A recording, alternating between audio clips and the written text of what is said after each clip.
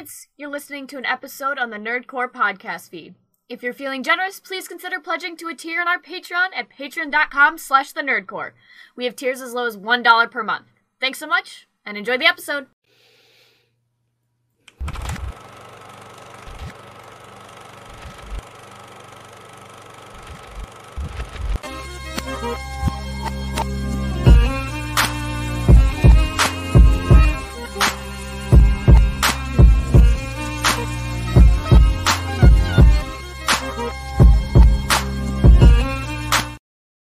Welcome back, everybody, to the Nerdcore podcast. The podcast reviews movies and talks that nerd shit. This is episode 630, and it is your review of Martin Scorsese's Kundun. As always, it is the nerd chick on here that hosts the show. It's my wonderful co-host, Brad Young Yoda. What's up, everybody? Welcome to a wonderful Friday. It's Friday. Yes, I forgot. Friday afternoon.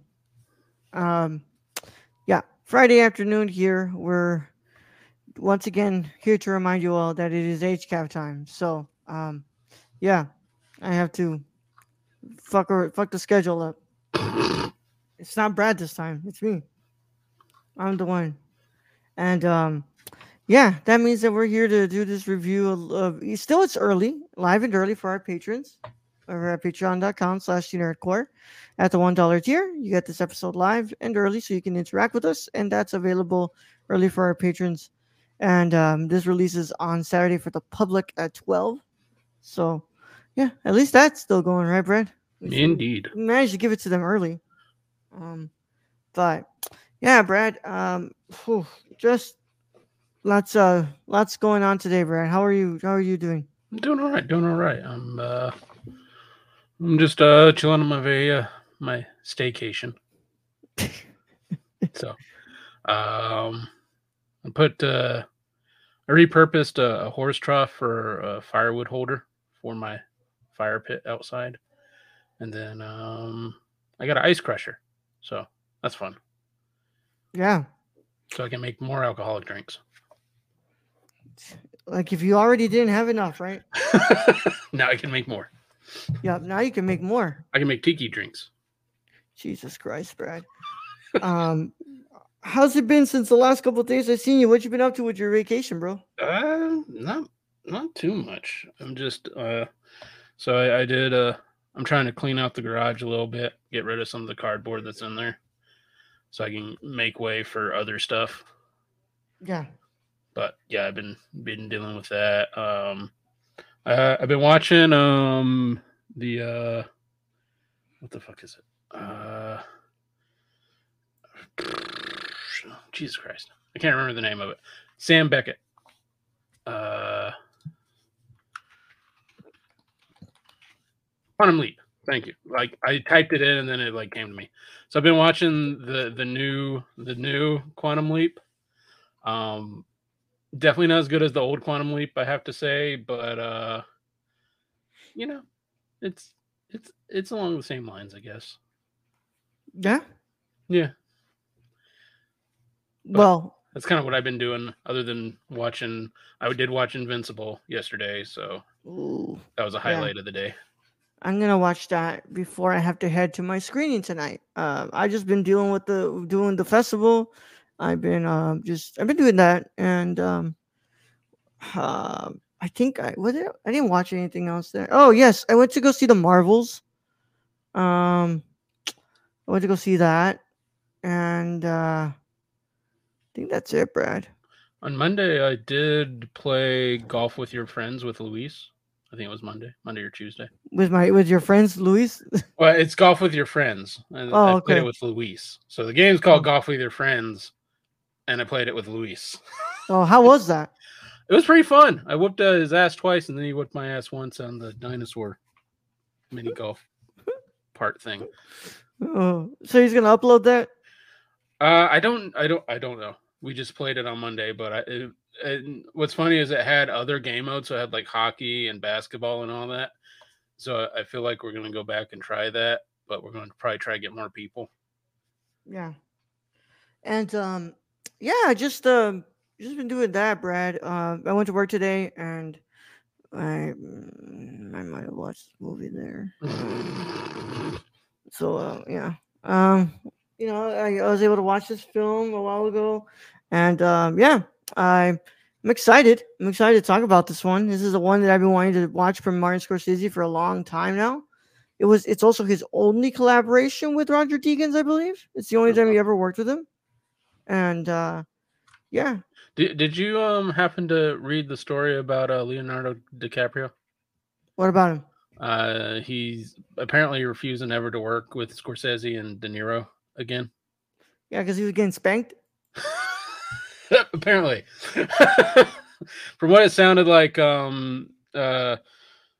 Scorsese wasn't taking Leo's ideas, or I guess, I guess, yeah, ideas. I'll just leave it as ideas, and I think Leo got hurt by it. Well, man, I just want to say, what do you expect when you put the two best friends together, making their 10th movie together? I mean, like, and they're like over the age of 80. So I mean, Yeah. Sorry, Leo, when you're like half their age, they're probably not going to listen to So you. you say he's just not going to make movies with them together again? Yeah, that's well, with either of them, I think. That's not true because his next movie is with Scorsese. Well, that might already. I don't know. That's just what I read. God damn it! Yeah, because I read that Scorsese's next film is one with Leo. Unless he changed that. Yeah. But that's funny either way, man. I mean, so he just wasn't taking to his ideas, and you felt got hurt by that. Yeah.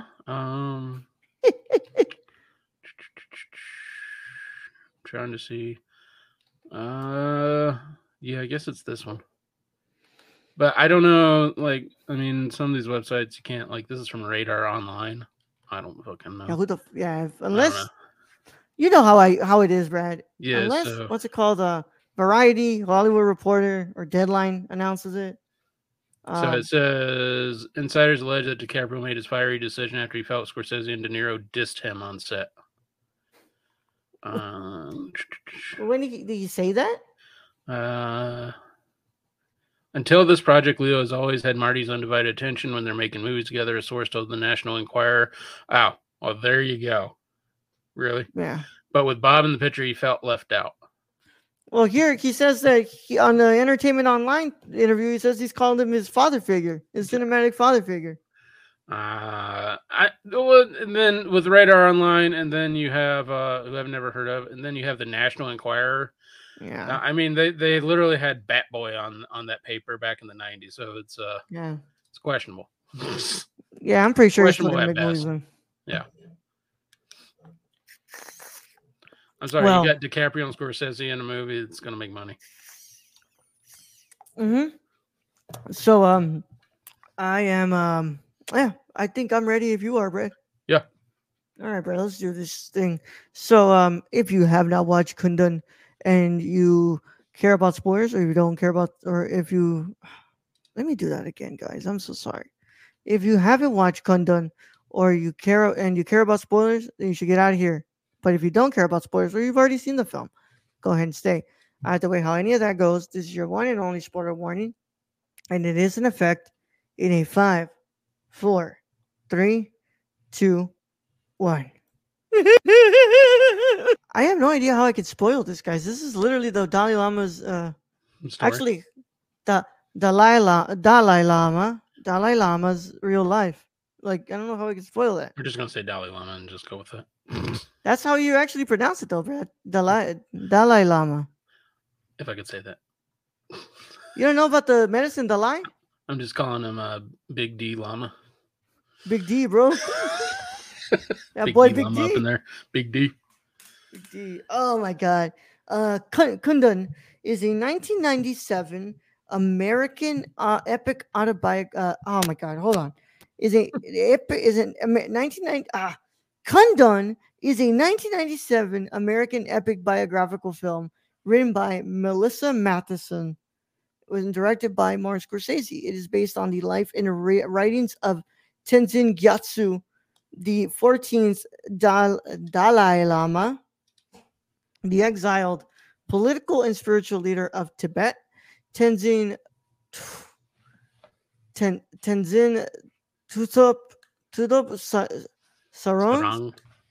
a grandnephew of the Dalai Lama, stars as the adult Dalai Lama, while Tencho Gyalpo, a niece of the Dalai Lama, appears as the Dalai Lama's mother. Oh wow. Kundun, I'm not going to try to pronounce that in what's it called or say that how it says in Tibetan, meaning presence, is a title which the Dalai Lama is addressed. Kundun was released only a few months after 7 years in Tibet, sharing the latter's location and his depiction of the Dalai Lama at several stages of his youth, though Kundun covers a period 3 times longer. It is the final film penned by Matheson, to be released after her death in 2015. Although her final project, the BFG, the Big Fucking Giant, that's not what no, is the Big Friendly Giant. It was released posthumously. Brad, it can be the Big Fucking Giant. Oh, Road Doll's gonna come down and kick your ass. Who? The writer. Road Doll? Yeah, well, it's a Big Fucking Giant, bro. I mean, yeah. Yeah. He's friendly too, though. Big Fucking Friendly Giant. BFFG. Yeah. Produced by, I believe, Martin Scorsese's wife at the time, Barbara DeFina. And its cinematography is done by, of course, Mr. Roger Deakins, edited by Thelma Schumacher. Music is done by Philip Glass. And it sits at 2 hours and 14 minutes, and on a budget of $28 million, it made $5.7 million at the box office. Yep. I think you need to read the reception to kind of give a reason of why that number is that number. So, reception. Oh, wow. Yeah. Because, yep. Okay. So, the film was buried by Disney, which limited the release in order to minimize the damage to the company's relationship with the Chinese Communist Party, resulting in less than $6 million in a limited U.S. distribution. Kundun was nominated for 4 Academy Awards for Best Art Direction, Best Cinematography, Best Costume Design, and Best Original Score. And also, Brad, okay, so it is available via Kino. Okay, cool. That's good. Because this is released by Touchstone. Do you remember who owns Touchstone? Who owned Touchstone? Oh, is it a goddamn Weinstein? It's a goddamn Weinstein. It's always Weinstein. Is that why you can't find this fucking? Well, actually, no. You can actually rent. You this can find it, and now you it's can what's find it this called. movie. So it used to be owned by fucking Weinstein. Yeah. And then of course it was sold to Disney. But I was like, why can't I find a damn Blu-ray for this? Of course I know why I can't find a goddamn Blu-ray. It's why I can't find a goddamn Blu-ray for what's it called? For Dogma as well. Yeah. I mean, they do exist. They're just very expensive. Yeah. But it says that there's one from Kino Lorber, so I want to see what's up here. If it does, I know what I'm getting next sale. Yep, it does exist. Cool. Oh, but it's only educational. Fuck you, man. Oh my god. No, you can't get this shit. It's out of print. Fuck, man. I hate the Harvey, the fucking Weinsteins and what they've done to physical media. Oh, fuck you guys. Yeah. All right, Brad. So, I've been waiting to watch this movie for a long time because pairing one of my favorite cinematographers of all time with one of my favorite directors of all time. And I did not know a lot about the life of the Dalai Lama. And I know what happened to Tibet, and I know that like what had happened in the event's eventual annexation. I just didn't know that the Dalai Lama was had to get the fuck up out of there. At exile, get exiled. Yeah. And I have to say, I really, really like this movie. I felt that it flew by for me, where it's like those 2 hours and 14 minutes really flew by for me. And I don't know, man. Like I really like this. I like his religious movies. I like the movies that he like approaches religion and he really showcases like these figures in a way where it's like not Like give an example though. well, I mean like Last Temptation of Christ. Last That Temptation was of good. Christ, Silence. I don't know if you've Never ever seen seen that one. Silence. Yeah, he always kind of approaches these figures where it's like putting the human before the spiritual part, and I thought it was really good. I don't think it's perfect. I think that what's it called?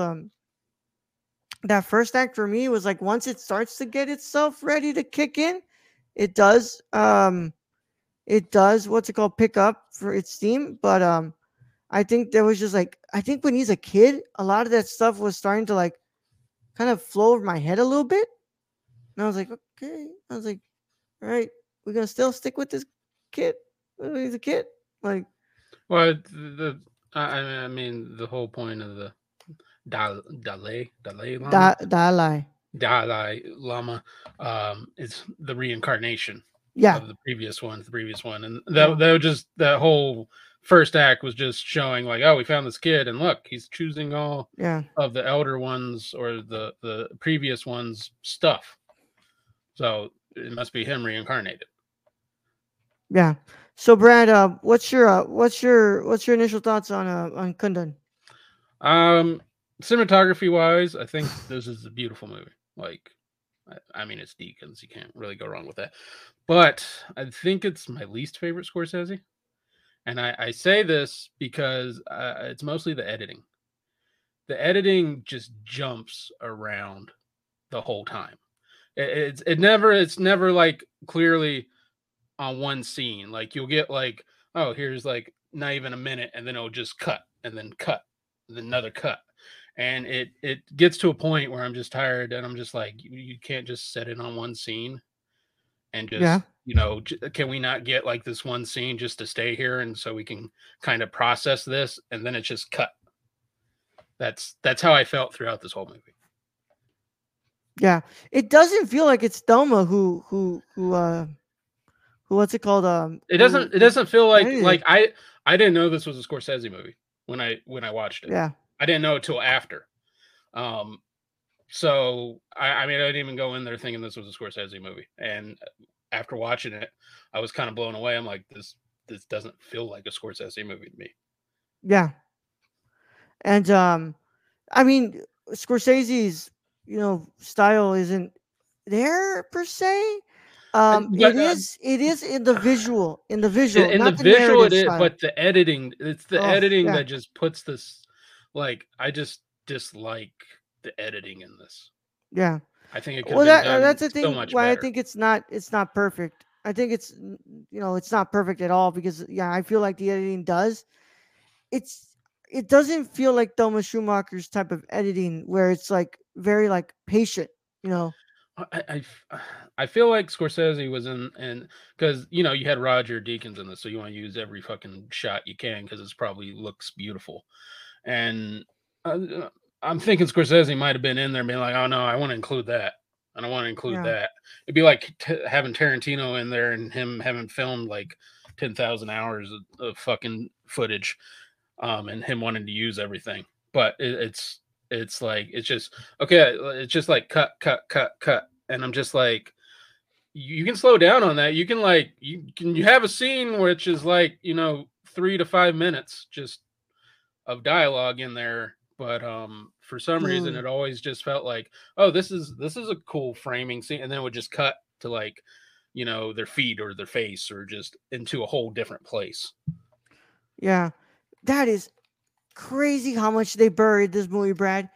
It released in 2 theaters nationwide on Christmas Day.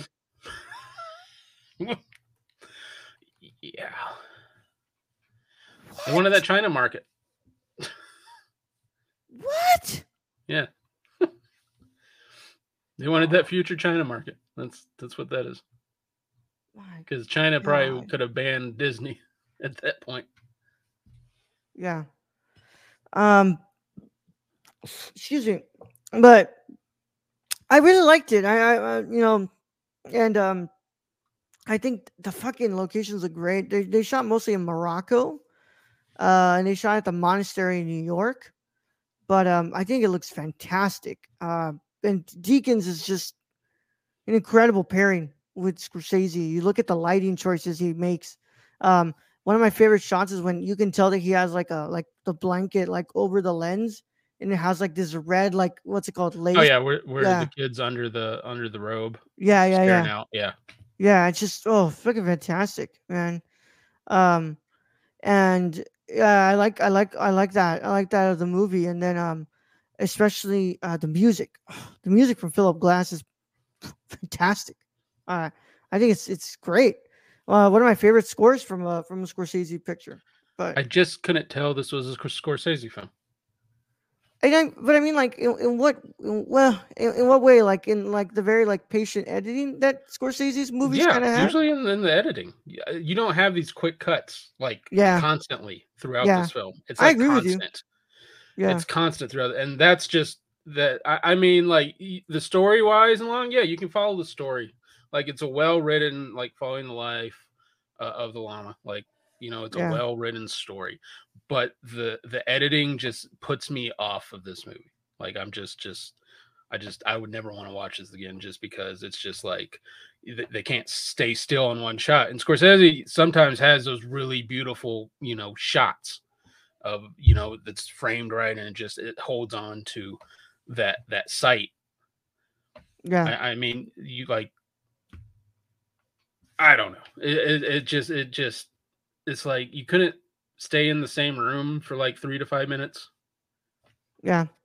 I wonder if I don't know how I don't want to put words into the mouth of like somebody, right? Because I don't want to say that this is what happened, but like I wonder if like because this isn't Martin Scorsese's script. This is just, like him just directing the script that came to him. And like I wonder if this was just how the script was. And I I, wonder what like I would like to know what was left out of this movie.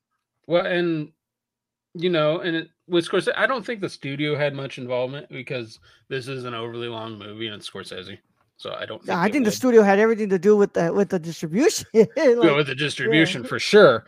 I don't think they had anything to do with the movie itself.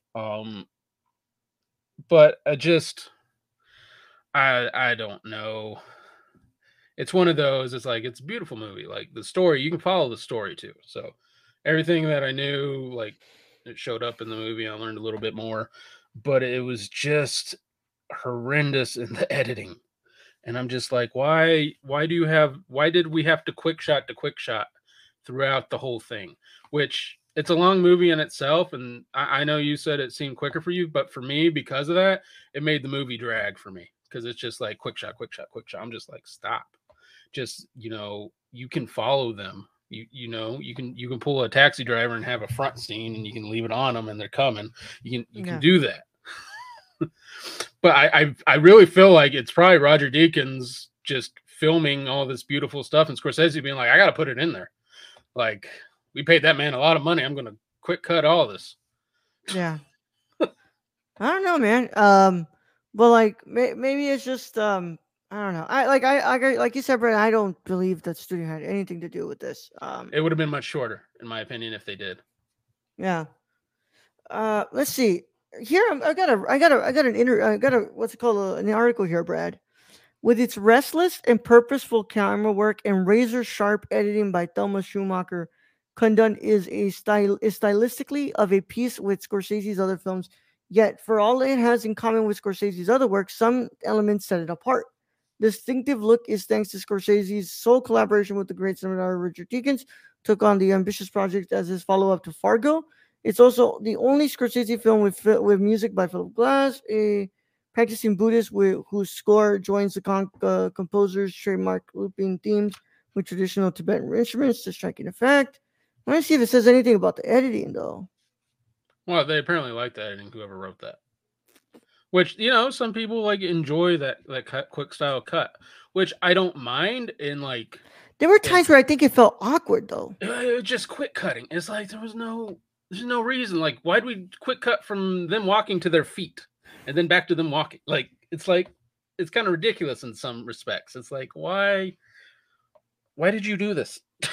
Yeah, I did. I will say though, there were some really interesting transition choices though. They had some good transitions, though. I'll give them Yeah. that. There were good transitions, and it wasn't the transitions I have an issue with. It was in between because it was just quick cuts, and I'm just like, just stop already. Like, you can have, like, you can show the room with all of them sitting there and them just sitting there and having them talk for like 2 minutes. You don't have to like quick cut face, quick cut face, quick cut it over there, quick cut to, I don't know, boy with goat running around in the background. I don't fucking know. Just, you know, just, you can stay in the room. That's all I'm saying. Yeah. You can have the overall room. And we've seen it done. We've seen it in like Goodfellas and Casino. It's like the overall thing without the quick cut. And it's a dialogue. Yeah. That is so bullshit, Brad. So, after giving the film a limited Christmas Day release in 2 theaters, the company rolled it out to 439 theaters on January 16th without much fanfare. You wonder why? Because you fucking released it on Christmas Day, Yeah. and then you released it only in two the theaters. in the month that is considered a dump. Yep, they got a tax break for this one. They put Yeah. a Warner Brothers. Yeah. But I still really liked it, and I think that it's a great film. I don't think it's perfect, and I think it's up there as some of my what's it called, as some of the ones from him that really surprised me. But I wouldn't say that it's like the best one that I've seen from him, but it's still up there as some of my favorite work from him because just of the way that he approached the story and what he has to say in this film. But yeah, Brad, my final verdict is a 9 out of 10. And I'm going much lower because this movie was enjoyable to me, really. Do the editing. So 7 out of 10. Yeah. When you speak of it, it sounds like you were gonna give it a 4, bro. No, like I said, like the cinematography, the music, and the story, all that's great. But the editing, the fucking editing kills me. It's like you could have a perfect movie if you just didn't do like quick cuts every instant in this movie. Yeah. I need to watch this what's it called this documentary on this film. Maybe it has more to say, but Now Ebert did do a review. What did Ebert say about this? He gave it 3 stars.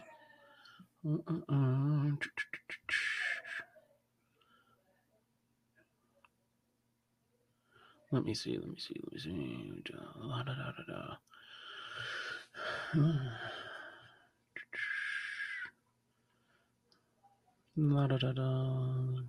Still looking. Yeah. Well, when you can find it, let me know. Yeah. Here we go. Okay. The film is made of episodes, not a plot. It is like illustrations bound into the book of a life. Most of the actors, I understand, are real Tibetan Buddhist, and their serenity in many scenes cast a spell. The sets, the fabrics, and floor and wall coverings, the richness of metals and colors all place them within a tabernacle of their faith. But at the end, I felt curiously unfulfilled. The thing about a faith built on reincarnation is that we are always looking only at a tiny part of it. And the destiny of an individual is fraught on the wave of history. Those values are better for religion than for cinema, which hungers for story and character. I admire Kundun for being so unreservedly committed to its vision, for being willing to cut loose from audience expectations and follow its heart. I admire it for its visual elegance, and yet this is the first Scorsese film that, to be honest, I would not want to see again and again. Scorsese seems to be searching here for something that is not in his nature and never will be. During The Last Temptation of Christ, I believe Scorsese knew exactly how his character felt at all moments. During Kundun, I sense him asking himself, who is this man? That's an interesting way to look at it. Very interesting. I think I can't say that I get that same feeling, but I think that he's kind of using the film to learn more about him and to like decipher more of him. But I think Ebert, like I agree with Ebert, this is not a Scorsese film that I would want to watch over and over. Not like The Last Temptation of Christ. I would watch The Last Temptation of Christ over and over just because I think it's that good with Brooklyn Jesus. But yeah, man, I guess that just concludes our review of Kundun. And of course, if you want to keep up to date with us, go ahead and visit us at thenerdcore.com. The Nerdcore _ on Twitter, Instagram at the Nerdcore, Patreon.com/the Nerdcore. At $1, you get this episode live and early before anybody else gets to watch it. And of course, if you want to talk to us on Discord, our link is in the description below. And if you're watching this on YouTube, please make sure you leave a like on this video, subscribe to the channel, and click the notification bell so you don't miss a single piece of content that drops on the channel. If you're on the audio side of things, make sure that you leave a 5-star review on your podcast platform of choice, and you follow us on the same platform that you just did that on. And we will see you all on Sunday for our review of Invincible Season 2, Episode 3. And for now, Brad, tell them about our wonderful producer, Shane. You can follow our friend Shane at twitch.tv/xsrk or on Twitter at thriftedil, or go buy something from the Stuffy God at prisoncityvintage.com. Yeah. And I know that in my review of this movie on Letterboxd, I put that I hope to one day see Tibet return to, to be freed and to be, for them to have their country back. But actually, I want to add something to that.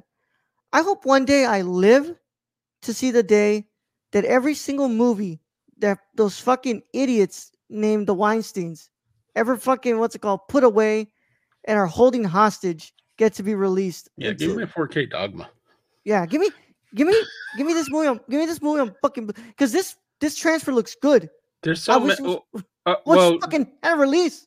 Well, they had the others, right? Because the others just got a 4K release. So yeah. So that has been taken from the Weinsteins, thankfully. Yeah. So all I'm saying, man, is that I hope one day I fucking hope to see these movies get taken from their fucking hands. So I fucking hate it, man. I hate how much these motherfuckers have control over this shit. So, Brad, get them out of here.